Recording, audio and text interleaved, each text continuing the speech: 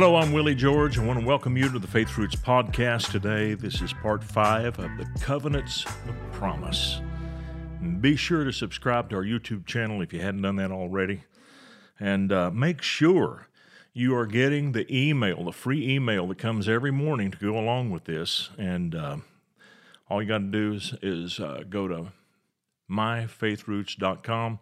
And you can sign up right there online, and we'll make sure you get that email right away. Ephesians 2:12, 26 translations. You had no connection with Christ. You were excluded from the commonwealth of Israel and outside of God's covenants and the promise that goes with them. So that was us. We were without God. And one of the things that we're learning is that God deals with people on the basis of covenant, and there's no better covenant to study than the covenant that God made with Abram. Now let me explain why. God made a covenant with Moses, but Jesus fulfilled the covenant with Moses. The covenant of Moses is not enforced today with us. It's not there. God made a covenant with David, but that covenant belonged to David, that one of his heirs would become the king of Israel. That doesn't apply to all of us. But this covenant that God made with Abraham is still in force. It is called, in a number of places, it's called an everlasting covenant. It is the covenant that God took and enlarged so that we as Gentiles could come into it. In Galatians chapter 3 and verse 29, the Bible says, "And if you are Christ's, then are you Abraham's seed and your heirs according to the promise." Well, why would you want to be Abraham's seed? Because Galatians 3:13 and 14, Christ has redeemed us from the curse of the law, being made a curse for us. For it is written, "Cursed is everyone who hangs on a tree," that the blessing of Abraham might come on the Gentiles through faith, that we might receive the promise of the Spirit through faith. We have been called into this covenant. We've been grafted into the family of Abraham. No place does it say in the New Testament that we've been grafted into the family of Moses or the family of David. We are grafted into the family of Abraham. We've been brought into this covenant family. So when we read about Abraham as he later became known, we can learn some things about how God deals with us. These are pictures. They're like little snapshots, and they're symbolic of how God would deal with us in this day, this time. So we read this story of Abram in the book of Genesis, that in chapter 14, a very powerful group of kings, and we referred to this last lesson a little bit, but we're going to get into it a little deeper here. A very powerful group of kings from Babylon, from Elam, which was southern Iran. They raided the Jordan Valley. They carried away captives, including Lot, the nephew of Abram. And Abram had made a covenant with 3 of his very powerful neighbors. Now, Abram was the most powerful, but these other guys were powerful too. Genesis 14, verses 13 and 14. Now, Abram was living near the great trees of Mamre the Amorite, a brother of Eshcol, and Aner, all of whom were allied with Abraham. When Abram heard that his relative had been taken captive, he called out the 318 trained men born in his household and went in pursuit as far as Dan. Now, Abram was serious about this. He wasn't going to let this go. And, he could have taken the approach, Lot made a stupid decision. I could have told him not to go to Sodom. If he hadn't been in Sodom, he wouldn't have gotten captured. He could have said that. He could have said he was disrespectful toward me by choosing first, and he would have had a right to say that.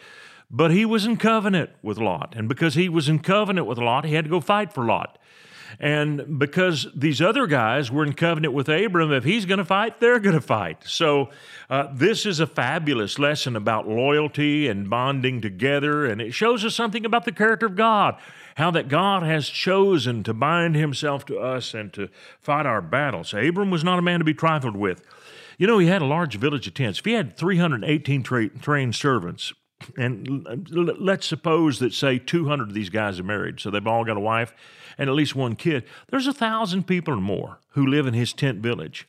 Abram was not a poor man. Genesis 13:2 says he was very rich in cattle and silver and gold. He had to be. He had to pay all these people. He had to support these people. If he did nothing but feed these people and give them room and board, and they had a safe place to live working with him, it was still very demanding on his financial resources.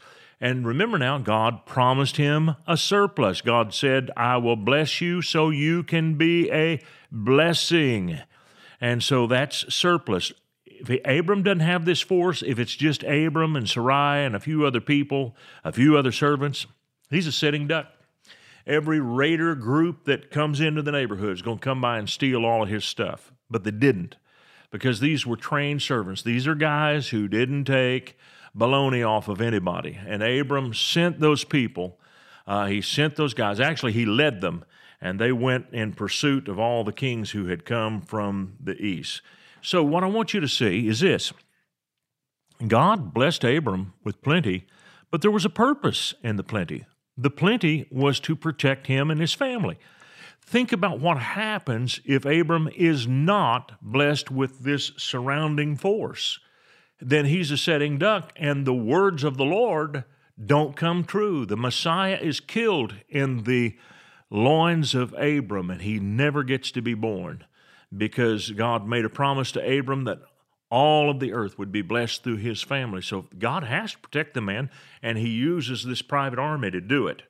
Now, Abram had a strategy in going after these raiders, and somebody said, how do you know that?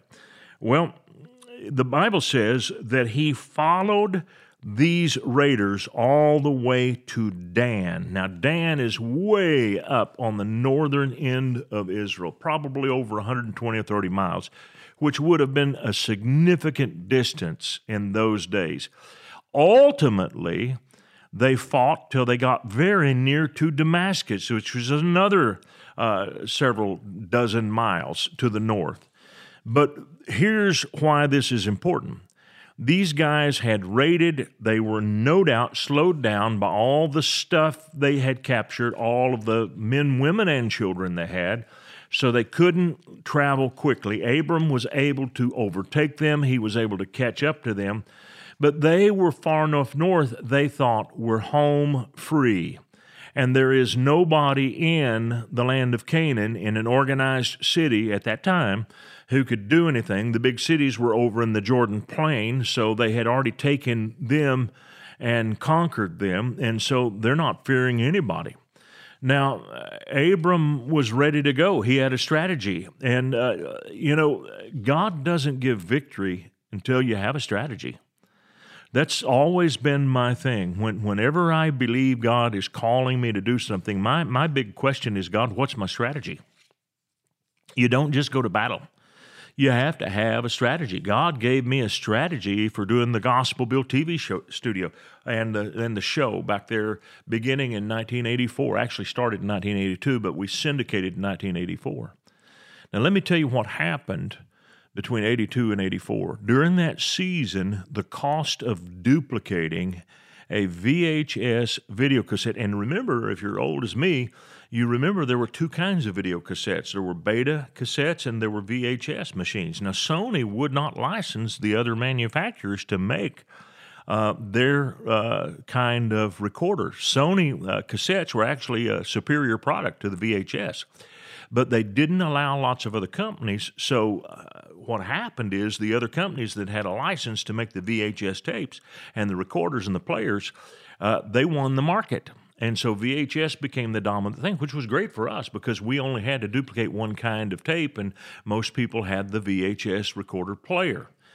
And at the time, the cost of duplicating a tape dropped from like $50 to $60 a tape down to less than $5, which allowed me to put 2 episodes of the Gospel Bill Show on a VHS cassette tape for less than $5, and I could sell that tape for about $15. That was the market value for that. That's what put me on the air. That's what paid my bills. I thought I was going to pay the bills through offerings, but offerings never came in. But sales of cassettes put me on the map. That's how I was able to travel and pay our bills and keep my staff paid. And all of the things that we did happened because of that. I had a strategy. And listen to me. If you want to be blessed like Abraham was blessed, you need to start thinking about a strategy. What's your strategy? If you don't have a plan, God can't bless you. You have to know what the plan is, and then you work the plan. God blesses plans. God had a strategy for the salvation of the world. He sent His Son to become the Savior. He sent Him to Israel, raised Him in a Jewish family, sent Him to people who knew about the things of God. He fulfilled all of the shadows and the symbols of the law. He was crucified at the time when the Romans had conquered the land of Israel and when crucifixion was in force. Had Jesus come 300 years earlier, He would not have been crucified. He couldn't fulfill what the prophets had said about His death. And so Jesus came at just the right season, just the right time. God had a plan. He had a strategy. He knew how it would unfold, and that's how He rescued and redeemed the world. And if He had a strategy, then where's that leave you and me? We need strategies. So I would say to you, begin to think about your strategy. Abraham had a strategy in attacking the raiders. The other thing that he did was that he divided his men to attack them in the night. And the Bible says he routed them. So he used the element of surprise and hit them at night, and no doubt, because there were so many of them, they wandered just a few feet away from their own tents, and they began to attack their own allied armies because they didn't know all the guys in the army. They see a stranger, and they kill him, and then his friend kills the first guy, and the next thing you know, it's on like Donkey Kong, and there's great confusion in the camp, and Abram is able to win this great battle. God blessed him in battle. And later on, Gideon would follow the example of Abram and had roughly the same number of men. Abraham had 318 and Gideon had 300. So this is one of the provisions of the Abrahamic covenant. God says, I'll bless him who blesses you. I'll curse him who curses you. These people cursed Abraham. They cursed his nephew Lot. Abraham had this great victory. Now, even though he had a strategy, it was still supernatural. He had to have God's help, and God did give him help. And this victory must have been unexpected, and I'll show you why. Genesis 14, 18, 19, and 20. Then Melchizedek, king of Salem, brought out bread and wine. Now, this is a symbol of communion, and Melchizedek is a priest that Jesus would follow after, and he would be a priest after the order of Melchizedek. He was priest of God Most High. He blessed Abram, saying, Blessed be Abram of God Most High, creator of heaven and earth, and blessed be God Most High, who delivered your enemies into your hand. Then Abram gave him a tenth of everything. Now, Melchizedek said, look, this is amazing what just happened. God delivered your enemies into your hand. In other words, he's saying, Abram, I know you're brave and you fought, but what you did, you faced overwhelming odds, and God delivered you in this fight. And Abram knew it. Abram had to know that. So what does Abram do when Melchizedek comes out and brings the bread and wine and celebrates this? He gives him 1/10 of all of the spoil he has captured from these enemy kings. Doesn't take anything from the people of Sodom, Gomorrah, and the other cities. He lets them reclaim their stuff, but he takes and he gives a 10th part of what he captured from the kings of the east, and he gives a tithe, pays the tithe. 10th part, the tithe means the same thing.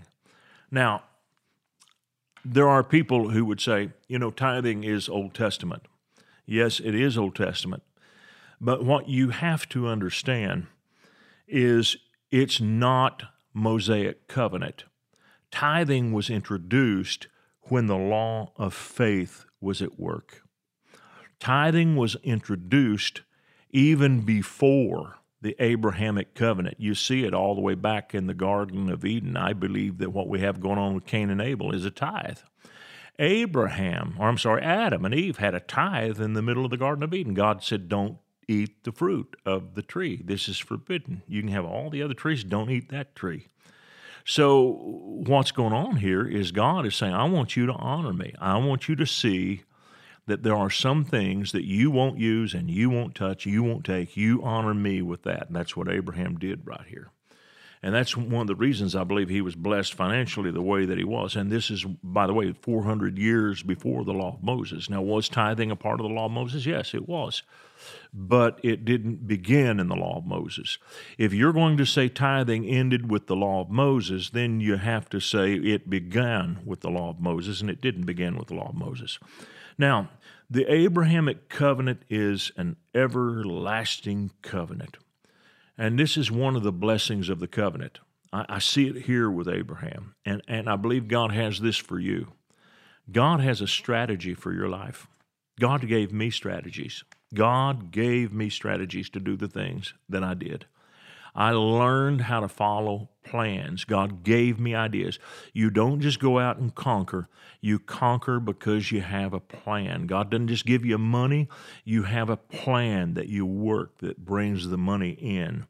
So that's part of this covenant blessing that belongs to you and to me. Wow. Well, this strategy continues on to the New Testament. This is one of my favorite verses. I'm going to read it here. Acts 19:10. This went on for 2 years. This is the Apostle Paul talking, so that all the Jews and Greeks who lived in the province of Asia, everybody who lived in Asia Minor, they heard the word of God. Why? Because Paul had a strategy. What is this? It's the fulfillment of the Abrahamic covenant. Because God gave Abraham strategies, every one of his children. David had a strategy. He took stones out to fight Goliath.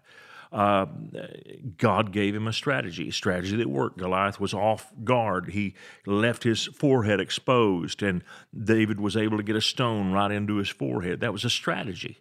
And God has always given strategies to his people, and you're no different. And so the whole purpose of this lesson today is to encourage you to find the strategy of God.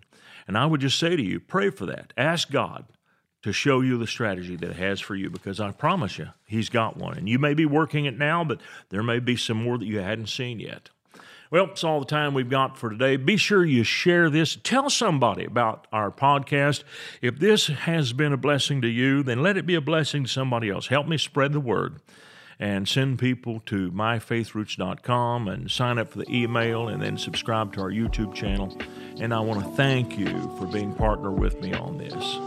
See you next time.